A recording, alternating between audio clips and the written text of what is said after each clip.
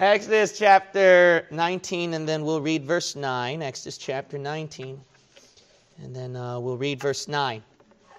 The Bible says, "And the Lord said unto Moses, Lo, I come unto thee in a thick cloud, that the people may hear when I speak with thee, and believe thee forever. And Moses told the words of the people unto the Lord. And the Lord said unto Moses, Go unto the people, and sanctify them today and tomorrow, and let them wash their clothes. And be ready against the third day, for the third day the Lord will come down in the sight of all the people upon Mount Sinai. And thou shalt set bounds unto the people round about, saying, Take heed to yourselves, that ye go not up into the mount, or touch the border of it. Whosoever toucheth the mount shall be surely put to death. There shall not an hand touch it, but he shall surely be stoned or shot through.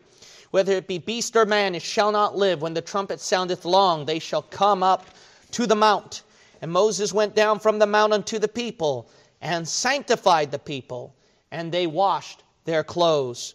We'll look at verse 18. "And Mount Sinai was altogether on a smoke, because the Lord descended upon it in fire, and the smoke thereof ascended as the smoke of a furnace, and the whole mount quaked greatly." For some of you who are unfamiliar, this passage is about Moses and the children of Israel who are in Mount Sinai, and God says that I'm going to speak to the people. So because I am going to speak to the people, I want the Jews to be ready into washing their clothes, sanctifying themselves. That means to be separate from something sinful into something holy. He wanted them to make themselves as holy as possible in appearance, in manner, in their appearance before the Lord. And then when God came down on Mount Sinai, He specifically told them that it's going to be so holy, my coming, that not only should you make yourselves appear holy, but even if you touch the mount, I'm going to strike you dead. So that's how severe, serious, weighty God's holiness is. And what is interesting when He came down in holiness, when you look at verse 18, the Bible points out at verse 18, He came down with the smoke. With the smoke. Now, when you see the word smoke, you wouldn't attribute that. You wouldn't connect that to holiness, to be honest. If I said, and if I asked you, when you think about smoke in the Bible, would it be usually good or would it usually be bad? Mostly it would be bad, because we would probably think the Bible says the smoke of their torment ascendeth up day and night, which is hell. A lot of times when we think about or see the word smoke in the Bible, we would automatically think something bad.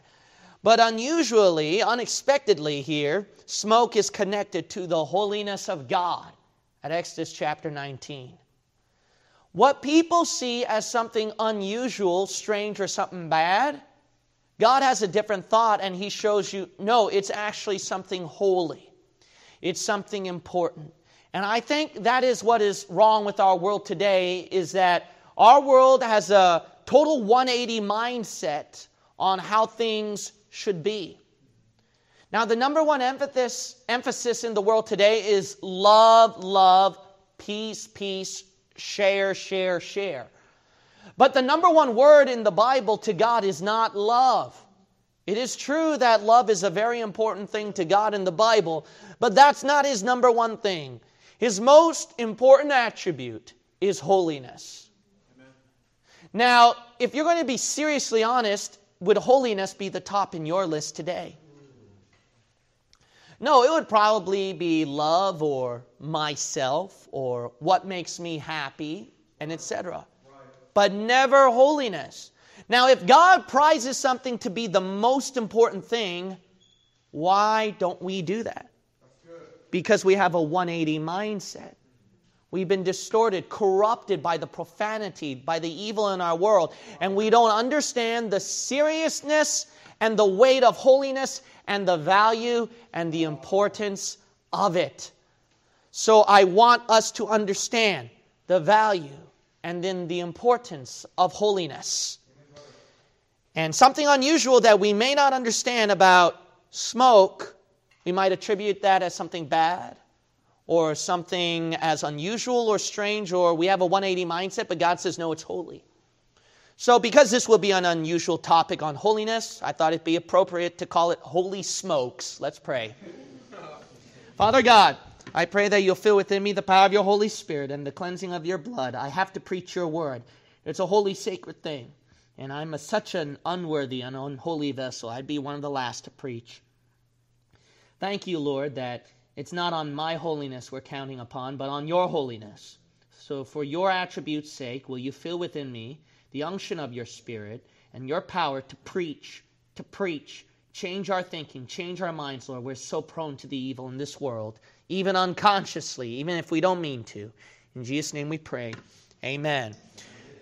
All right, my first point is holiness does not mean more empathy. Holiness does not mean more empathy. Now, the thing in our minds is that when we come to church, and a lot of people who came to our church the first time, they hear preaching, they hear teaching, and then they realize, wow, this church is pretty mean. They're too severe, and they criticize everybody and anything. They think anything that I do is worldly, anything that I dress up in is worldly, anything that I look at or hear is worldly, and this is sin and that's sin, and I can't find freedom to do anything in my life. And then we don't think that, look, this is not really a big deal. That's our problem. What I'm seeing and what I'm hearing and what I'm tasting and what I'm doing, to you guys it might be a big deal, but to me it's not. And it's not like I'm going out killing people. It's not like what I do hurts somebody and it's offensive and it just ruins somebody's life. So I don't think that God, He has to be so severe concerning sin. Why does God have to judge me for living just like the world does, being normal? Why would God judge me for doing that? I think God is being unfair. He's a little bit to me. Why does He want to chastise me, punish me, so that I can get return to live holy for Him? I don't think that's a good thing to do. I don't think it's a big deal. But that's your problem. See, you know what your problem is? You've been so programmed, so conditioned by the evil in this world, you don't see it as evil. It's like if you were born into a family, into a home, and you saw murder right in front of your eyes and you're used to seeing murder, then you wouldn't see murder as something as being very evil. But the reason why murder is so severe to you, it's not something that you see every day. You're conditioned to. It's not taken as normal. It's taken by society as something heinous, as ruining somebody's life. If you are used to God's world, of seeing what is clean, what is unclean, and that even the smallest sin would be a high crime to Him. And that's why He damns a soul in hell forever. Even if the person's a good person, God damns the soul forever. Why? Because of sin. No matter how small the sin is. The best living person in the world who did so much good works in his or her life is still a sinner at heart, if you're going to be totally honest. We all sinned and we come short of the glory of God. And God takes sin that much seriously. James chapter 2 verse 10 says, "For whosoever shall keep the whole law and yet offend in one point is guilty of all." That's how it's explained in God's eyes. We don't understand that, but you would if you were in God's world. If you lived as long as God did concerning clean and unclean, not in your world of being conditioned of what you already saw on TV, the cuss words you're already used to hearing from your parents nowadays, even though you're a child. And then in public schools, what they talk about and what you've seen. That's why you don't understand God's mindset and His world. Because you're so used to your world that's filled with sin so much to the point. Look, isn't it common sense that if I saw one stain in my white shirt that I wouldn't use the white shirt? If there was one fly in my soup, wouldn't I dispose of the whole soup and not even eat it? It's just one little flea or gnat, but I would get rid of it. If there was one maggot in my water, you know what? I'm going to throw away the whole water. I don't care how small that maggot is. A maggot is filthy and dirty no matter how small, or even if it's just one in number, I throw away the whole water. If there was a tear in my pants, and then it was at an area that I don't like, then I throw away the whole pants. Even if it's just one tear, I don't care. If there was one crack in my lens in the glasses that I wear, I don't care if it's just one crack. I get rid of it. I get a new lens. Now, that's what God thinks about one sin. You might say, why? Why would God do that? Because the problem is this. You guys are humans. God is God. Do you know how God functions? Do you know how God lives? Do you know how God even exists? Because of His holiness. If there is no holiness, if universe is contaminated by sin, He cannot exist. Can I repeat that again? That's how God's living depends upon, is His holiness. It's His most important attribute and being. It's like us humans. We cannot live if we live always under depression. So that's why happiness is so important to us. That's the same thing to God with His personality, with His attribute. And you have to understand that because that's how God operates and works, that's the reason why He takes sin seriously and He has to separate Himself from sin. And He has to separate sinners into a burning hell, separated from His holy heaven. Amen. You know, if you're going to be very honest and if you try to think, you know, it's not just one sin you committed in your life. Amen. That's not a big deal to the Lord. Come on, be honest. You know, you criticize God about Him being too severe, too mean, and He's being too holy. But if you're going to be truly honest, man, you're not the type of person that just commits these little sins that's not a big deal that God don't judge. If you're truly honest, you know you committed sins in your life that you deserve punishment for. The thoughts that you thought, the heart that you felt, and then the things that you spoke out of your mouth, and then the things that you did to hurt other people around you. But, you know, God, He's been more than good to you. Amen. You know, as many times that you sinned against Him every day, He says you're still saved, you're going to heaven as long as you put your faith on the payment of my Son at Calvary. He should have damned you to hell a long time ago then. So then do you not realize, I mean, our problem is we need more empathy, God. You need to be more empathetic to what I'm going through. No, that's your problem. You're so selfish, you never had one time in your life been empathetic toward God. And God, He already been empathetic towards you. What? He gave up His life. He was tortured for you. You didn't do that for Him. So then you have to understand, all you're seeing is the smoke, and you say, oh, I don't understand, it's not a big deal, sin is not that much of an issue, I don't know why God is so mean. You need to see behind all of that smoke and see God's holiness and open your eyes and go, oh, I never saw that before. Oh, I have to fix up my life. Why am I feeling sorry for myself? Why do I complain to the Lord? Why do I not take this sin seriously? This is serious. I need to repent and forsake it, especially since I've heard it preached for many years, but I'm just too stubborn, prideful, and I'm just, let's be honest, wicked to repent of it. My second point is holiness does not mean more earnings. Holiness does not mean more earnings. You know, we think that because I've done this work for you, God, I live clean and holy for you, don't I earn something in return? The Christian life is a lot of times we see unfairness. We live holy for the Lord, we live clean, but yet we get persecuted by the world. We get criticized by our loved ones and family members. The devil gives us heyday, and there are plenty of people he can pick on, but he chose the holy people. I mean, every time you think that, Lord, I've done this service for you, and then the Lord just doesn't shower you His blessing that time. And then we feel like, Lord, I deserve something. Why don't you give me something for living holy for you? But your problem is this. The Bible says, be holy, and you deserve it, so I'm going to pay you back. No, that's not what He says. It's a simple, matter-of-fact statement about being holy. Not that, hey, let's trade. You be holy and I'll give you a candy. All right? That's not how it works. God says, 1 Peter 1, 15 through 16, but as He which hath called you is holy, so be holy in all manner of conversation. Because it is written, be holy, for I am holy. You know, the only reason why you should be holy is because God is holy. Yes. His existence, He fills up heaven and earth. So everything around Him should be holy. So if all of creation is holy, then you have to live holy for Him. That's normal. That's matter of fact in life. It's like as if, hey, oxygen is here. The air that we breathe in, that's matter of fact in life. I take in the air and I breathe. That's just normal. That's how holiness operates. It's like the atmosphere and the air we breathe in. It functions, and that's science. That's law. That's a matter of fact in life. And you just have to breathe in and breathe out holiness and just function in it. You don't deserve a candy for that. Holiness is something that should be obvious in life. Let's take this for example. If you have a little child, a son, who you train to potty, and don't do it, in your pants, and don't do it anywhere else. You're not like a dog going over there on the corner. Just use this potty. This is how you do it, and then you train them.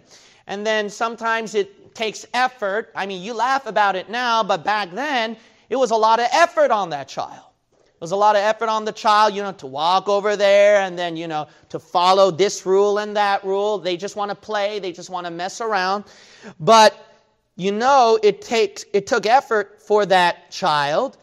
And then if the child finally learned how to use the toilet and did it right, can you picture your 13-year-old son coming to you and say, hey, Dad, I deserve a lot of payment. What? Why? Because I just used the toilet in the bathroom over there.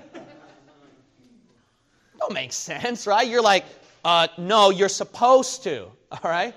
It's normal. It's normal. That's matter of fact. You have to do that. You know what my point is? You're a bunch of baby Christians. And you baby Christians, because you're trying to live holy for the Lord, you're thinking, oh, it's so much of an effort. Oh, why don't God give me a candy or something that I deserve? No, it's matter of fact in life that, hey, that if you have sinful business, you drain it down the toilet. You just don't do it everywhere that you want to do it. That's your problem. And you know what's amazing?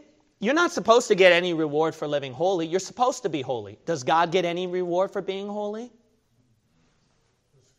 Holiness is something that should be obvious in life. You don't deserve a reward. But guess what? He does give to you, doesn't He? Thank you, Lord. Thank you. He gave you so many more blessings and grace than you deserved. How many times have you lived holy for the Lord, and then God doesn't have to give you anything for it, but He gave you something. He says, hey, don't worry, I got your back. The people at the workplace criticize you because of your stand in living holy for the Lord. I'll take care of you. And then for some weird reason, He gave you a raise in the pay. Or He promoted you. Or He gave you a better job. Right. You're so ungrateful, you're so wicked and evil that you don't even think and thank God and don't even remember the good things God did for you. That's your problem. You're that spoiled child, still doing potty training. You got to realize this. You don't deserve an earning for being holy. You're supposed to live holy for the Lord. My third point is holiness does not mean more ease. Holiness does not mean more ease. All that distorted mindset about, when I'm going through sacrifice and I'm going to church and I'm reading the Bible and then, people look down upon me for living right for the Lord. God, I deserve a reward. Why don't you bless me for that? God, I deserve something. You got to go behind all that smoke. You're in that smoke. You need to look behind all that smoke and see the actual true holiness of God. Your eyes are clouded and you're not seeing God for His holiness, what He truly is. You're blinded and clouded by the smoke. And holiness, as I come to my third point, does not mean that it has to be easy. Whoever said the Christian life is easy? People don't want to be Christians. They don't want to live holy for the Lord. Why? Because it's hard. It's not easy. Why do I have to suffer so much when I live righteously for His name's sake? That's why I don't want to live holy for the Lord. But your problem in the Bible, it says 2 Thessalonians 1, 4 through 5, so that we ourselves glory in you, in the churches of God, for your patience and faith in all your persecutions and tribulations that ye endure, which is a manifest token of the righteous judgment of God. That's interesting. That ye may be counted worthy of the kingdom of God, for which ye also suffer.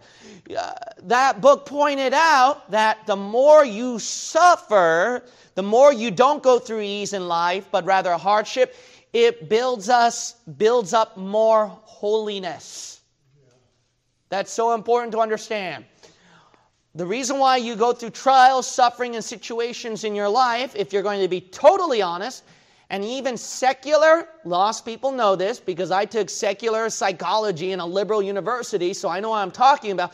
They'll even admit this, is that hardship is so important in the human life because it transforms to a new you. You build up more maturity.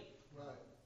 That's so important. That's all what ties to holiness is that maturity. It's that mindset. That's why hardship is important. Why? Because you've been too spoiled. You've been too dependent on the environment, on an idealized world that this is how everything should be. Everything should be given to me. Everything should be comfortable. It should meet at my plans, in my thinking, in my way, in this sort of plane. I mean, I'm not too spoiled and rotten, but it should be somewhere here. No, that's still a very immature mindset.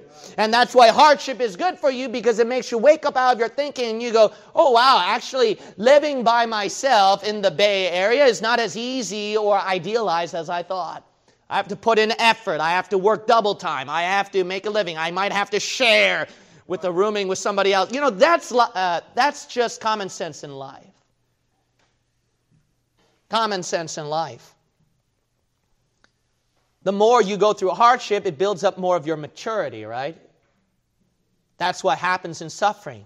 It aligns with holiness. It builds up more holiness. You learn to control your temper more. You learn to control. You learn to put in joy rather than getting depressed so easily because you're dependent on people and environment. You learn to be more thankful for the things that you've got. You learn to trust God more in the hardships. And what does that happen? It builds up more holiness. That's why holiness does not mean more ease. And here's another thing. I just want to add this. God suffered way more than you can ever suffer for Him. So just remember that. Don't you ever forget that. Don't you ever forget God suffered way more than you ever suffered for Him.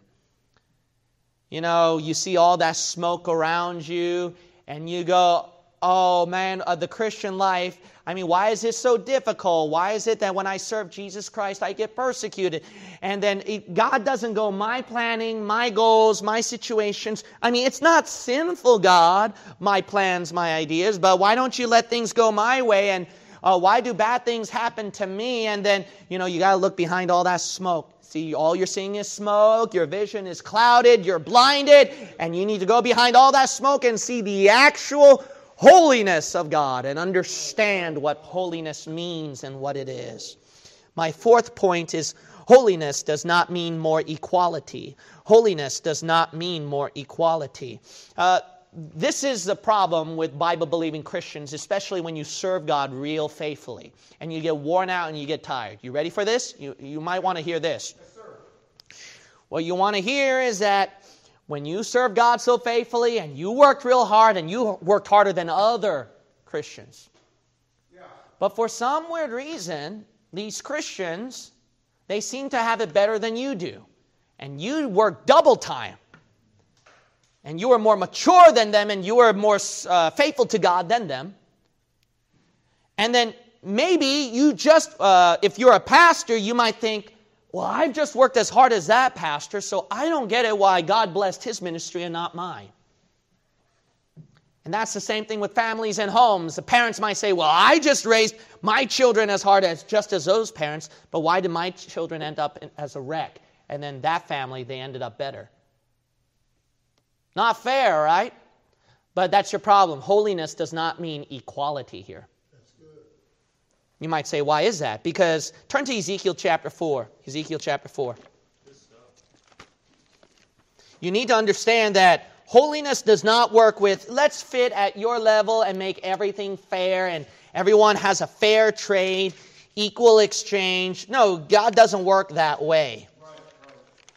You know how holiness works? Holiness works with the task given to the person that is just right for the person, because that person is the right person for it. He's in the right situation for it, in the right timeline for it, and the right context of it. And that's why God put that person in that holy task. You know why? Simple. Situations are not equal. People are not equal. Did you hear what I just said? I know that goes against totally with your left-wing ideology. Let me say this again. People are not equal. All right? People are not equal. You know why? You know what the great example of that is? The great example is you picked fights with somebody else before in your life.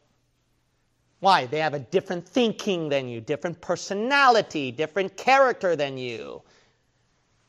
Everyone is different, so God puts different holy tasks because He knows people's limitations, what they can handle. People's strengths that God should put more of a task to. Look at this one, Ezekiel chapter 4, and then we'll read verse 4. The Bible says, now this is what God commanded Ezekiel. Now picture yourself as Ezekiel and imagine God told you to do this. Lie thou also upon thy left side, and lay the iniquity of the house of Israel upon it. According to the number of the days that thou shalt lie upon it, thou shalt bear their iniquity. For I have laid upon thee the years of their iniquity, according to the number of the days, 390 days, so shalt thou bear the iniquity of the house of Israel. And when thou hast accomplished them, lie again on thy right side, and thou shalt bear the iniquity of the house of Judah 40 days. I appointed thee each day for a year. Okay, am I reading this right? Imagine God told you, okay, lie down on your side, and then 390 days lie down. And when you're done, praise the Lord, you get raptured with me in heaven. No, then lie down on your other side and go about there for 40 days more. Verse 7, therefore thou shalt set thy face toward the siege of Jerusalem, and thine arms shall be uncovered, and thou shalt prophesy against it. Oh, can I have a little cushion at least? No, uncover your arm and then lie it down, like that. Well, if God told me to do that, I certainly wouldn't do that. Verse 8, and behold, I will lay bands upon thee, and thou shalt not turn thee from one side to another. What? Is there a thing called break time, God? No, lie down. Till thou hast ended the days of thy siege.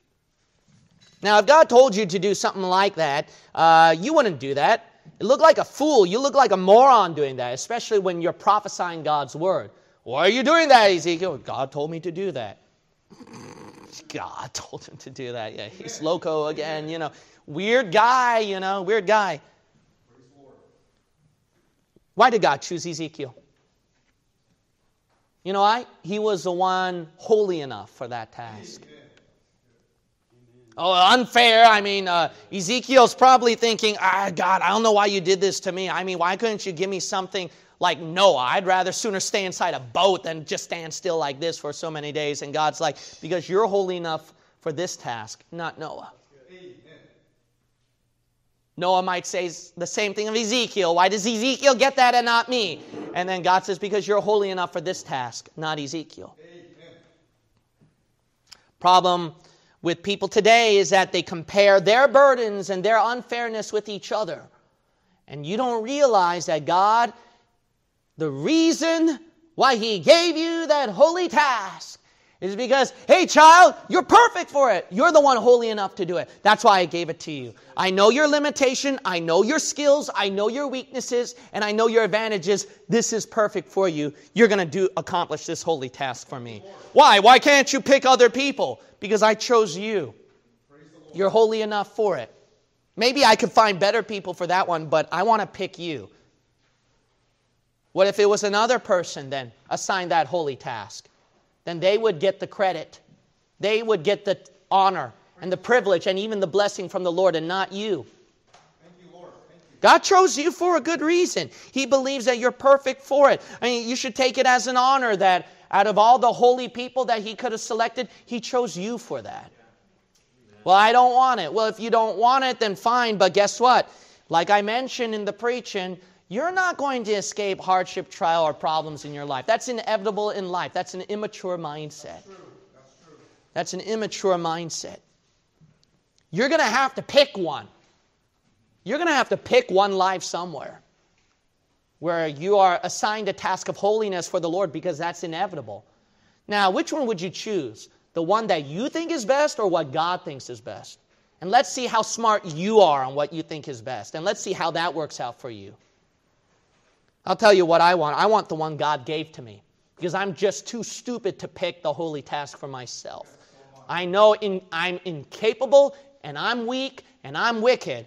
So I want God to pick what's best for me because He knows past, present, future. He knows my limitations, my weaknesses. He knows what my future will be. I don't even know what my future will be. I can only take guesses of it.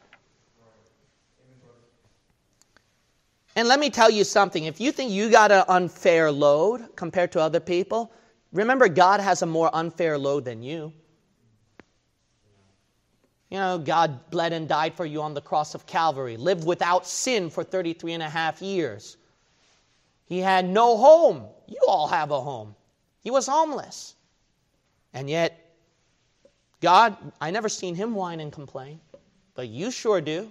You know why? You're seeing the smoke. All you see is the smoke, and you go, it's unfair. I see some other Christians getting it better than I do. I just work as hard as that pastor. Why don't God bless my ministry as much as that pastor's ministry is blessed? And you need to look behind all that smoke that's clouding and blinding your eyes, and look behind it and see the actual holiness of God, of what He is. Is your eyes opening, or are you still clouded by the smoke?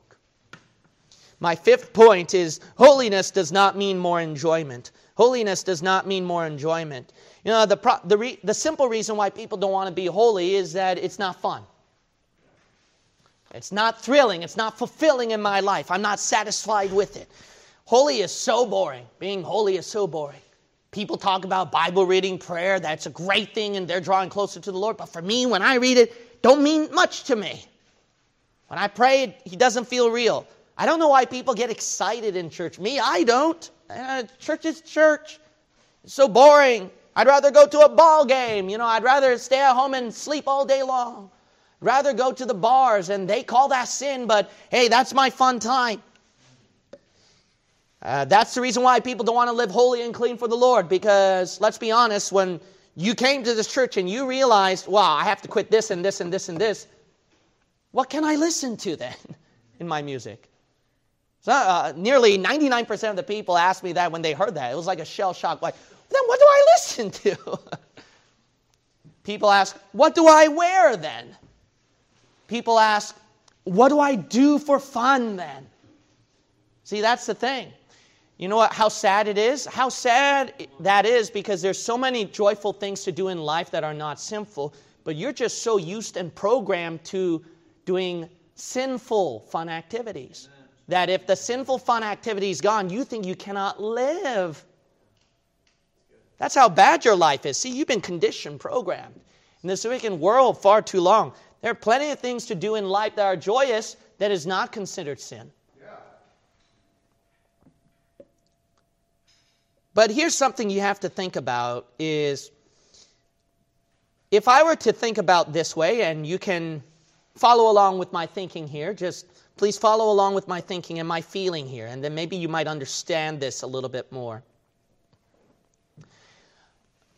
If I want to enjoy life to the fullest, I know what I would do. I mean, if I really wanted to do whatever that I wanted to do and I got the power to do it, what would I want to do? I would force people to do something for me.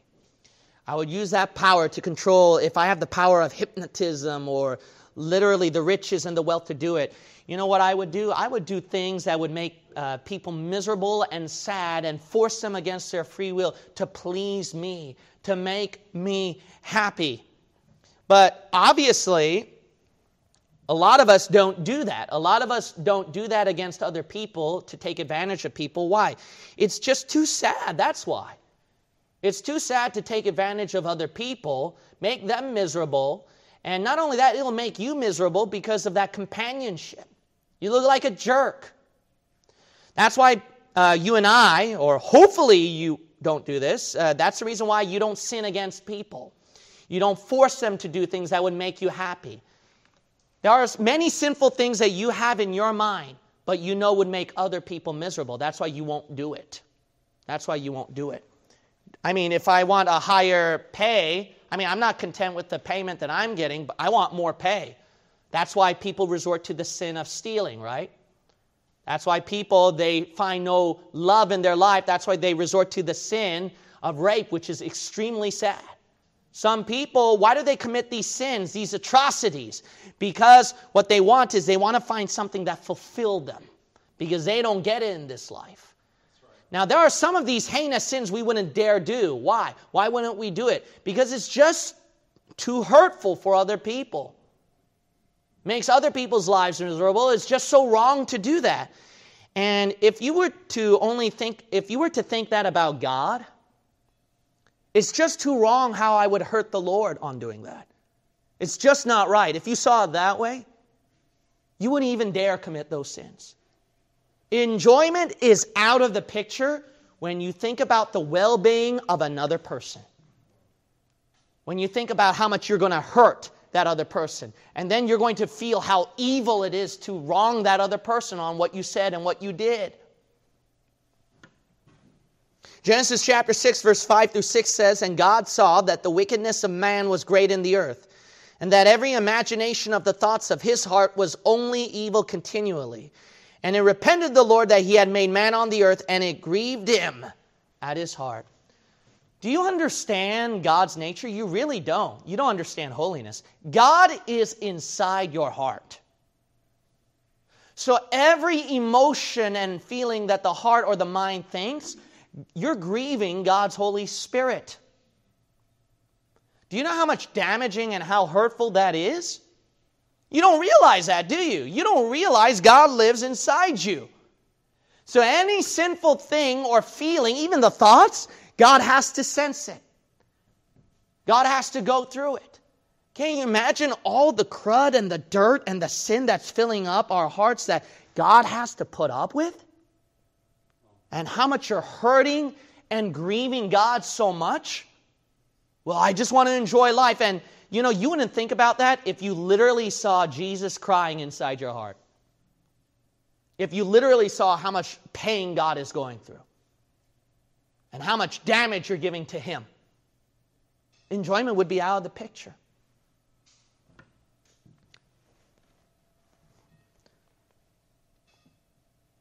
You'll never find enjoyment in life without the companionship of God anyways.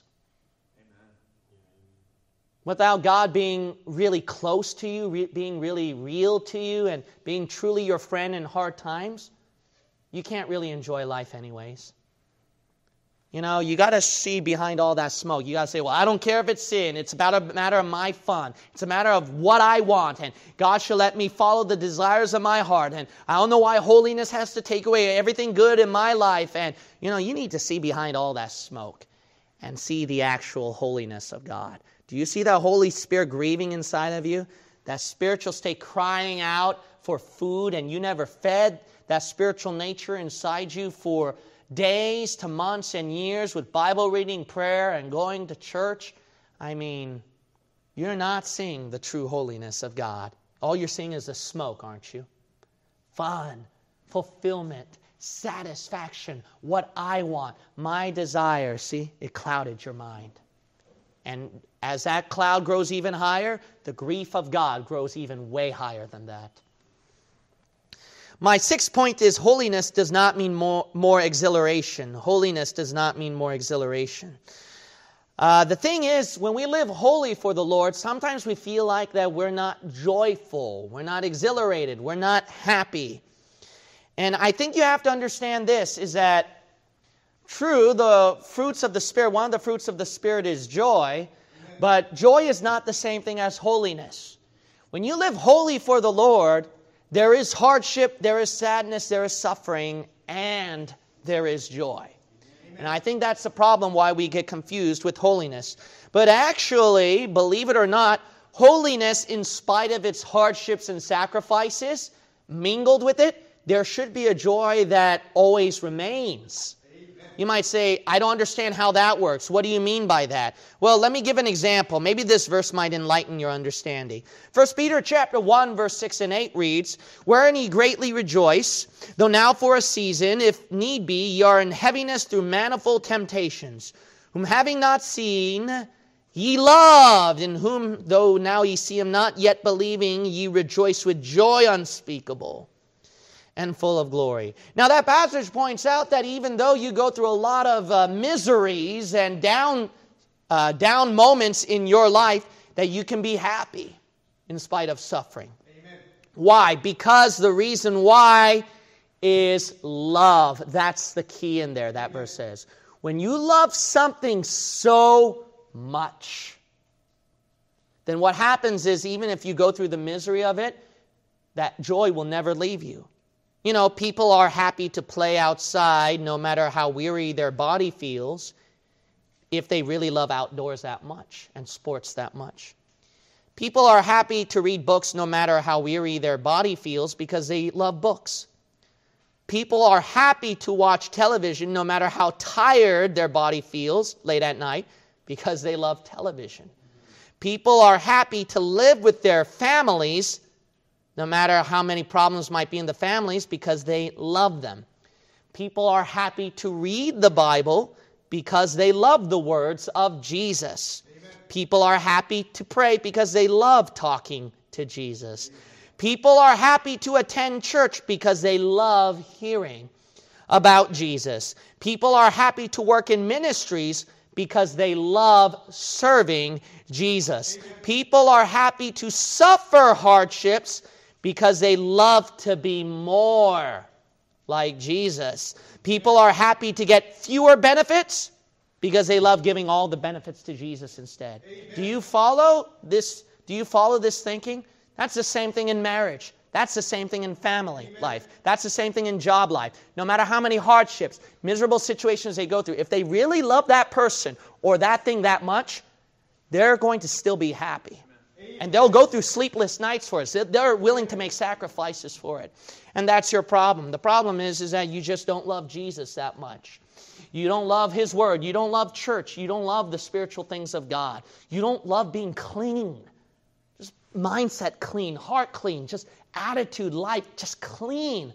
Away from the filth that's in this world. You don't care about that. If you really loved it, you wouldn't hesitate to be in this church, no matter even how big the numbers are or how small the numbers are. Amen. I just want to add this. You know, it's amazing that God would put up with all the crud that you go through in your life when you sin in your life, but why is He still happy to be with you and to be your best friend? He just loves you too much, that's it. So He's willing to live inside you and put up with all the garbage that you do in your life against Him. That's why He can be happy, and that's why you can be happy with Him too. I don't understand. God can be happy with you, with all the sin you committed against Him, and you can't be happy with God living inside you, living clean for Him? That don't make sense. It shows how much you really love God. You don't. That's what it means. You don't. In Revelation chapter 4, we see a passage here that when John passes the cloud and behind all the smoke, he sees clearly the awesome holiness of God.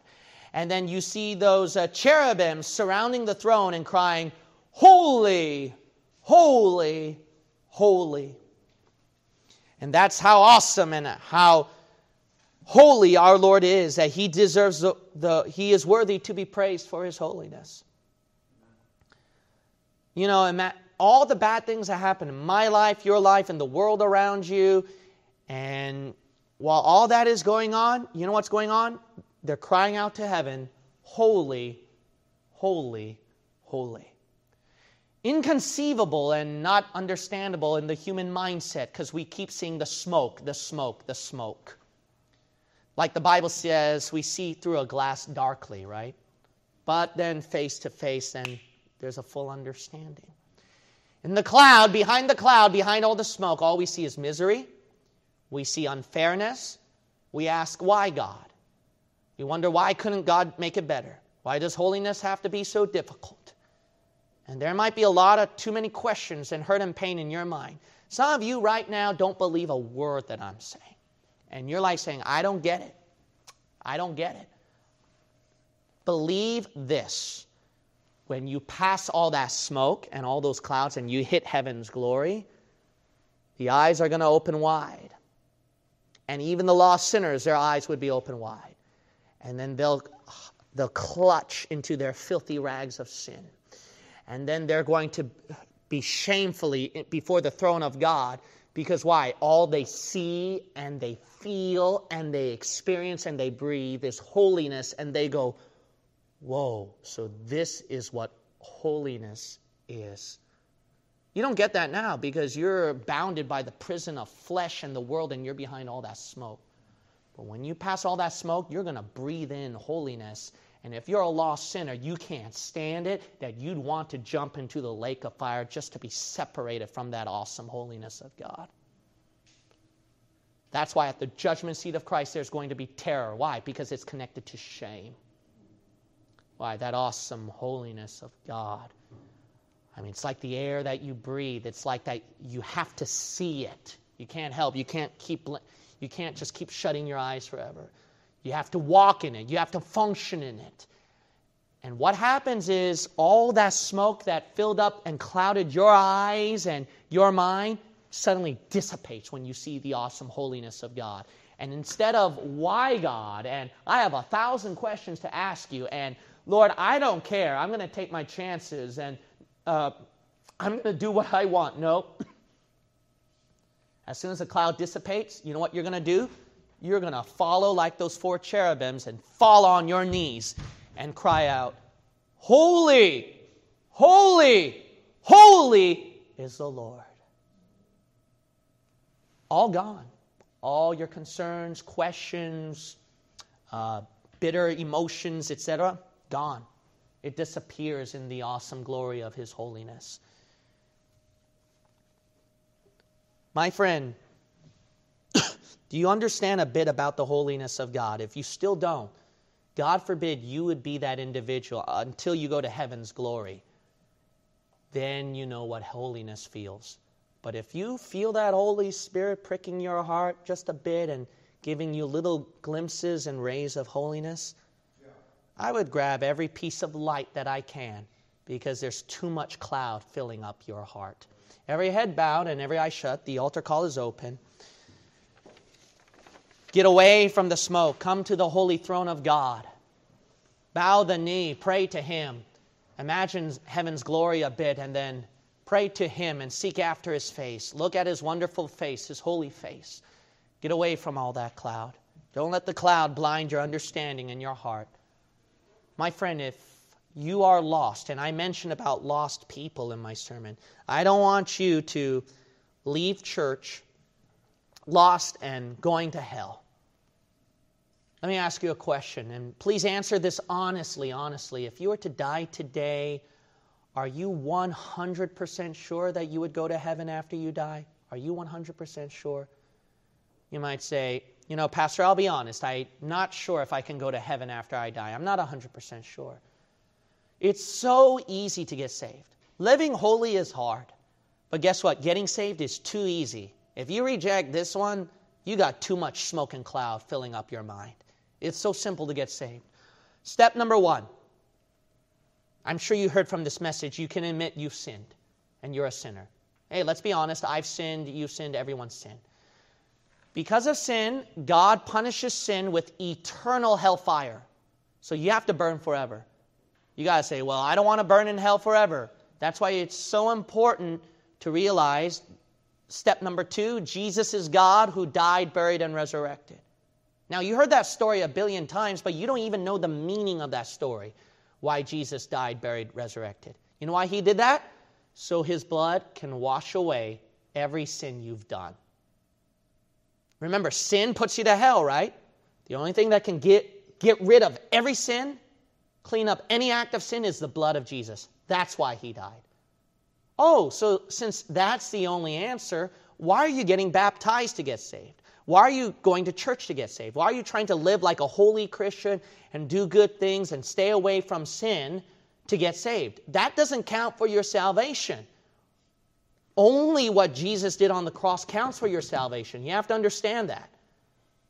Okay, then what do I do with that? Then step number 3, you just say it to Him. That's it. You just tell Him, okay, God, because I know that when you died, buried, and resurrected is what saved me, I'm going to tell you this, God, I'm only trusting in that. That's it. I accept it. I receive it. If you do that, God's going to give it to you. And your heart will truly believe that what He did on the cross saved you, and that's it, nothing else. This is your chance to get saved right now. You might say, well, I don't know how to pray to the Lord about that. Can you help me out? Sure, I can give you the words on how to say it, and you can repeat after me. You don't even have to say it out loud. Every head is bowed, every eye is shut. No one knows who you are. You can just say it to yourself. You can say it this way. Dear God, I repent as a sinner. I believe Jesus is God, who died, buried, and resurrected, so his blood can wash away my sin. I only trust in that. In Jesus' name, I pray. Amen. If you could bow your head and close your eyes just one last time, please. Thank you for your patience. I'm going to wrap it up now, all right? I'm going to wrap it up now. Thank you so much for your patience. I just want to see a quick slip of the raise of hands. If any of you just repeated those words after me, could you slip up your hand real briefly? I'm not going to point out who you are. Every head is bowed and every eye is shut. Okay, thank you so much. Thank you so much for your honesty. There's no shame in getting saved. We rejoice. We want you to get saved. We don't want you to burn in hell. Okay, let's close with the word of prayer. Thank you, Heavenly Father, for salvation through your Son, the Lord Jesus Christ. I pray today's preaching has convicted us, made us understand more about holy God. Oh, our priority is so low, Heavenly Father. Our priority is so low. When's the last time we thought about being holy? Perhaps even this morning we didn't even think about holiness. That's sad. That's how wicked, that's how conditioned, how programmed we are. I pray that we will start to live holiness, because your word says, be ye holy, for I am holy. In Jesus' name I pray. Amen.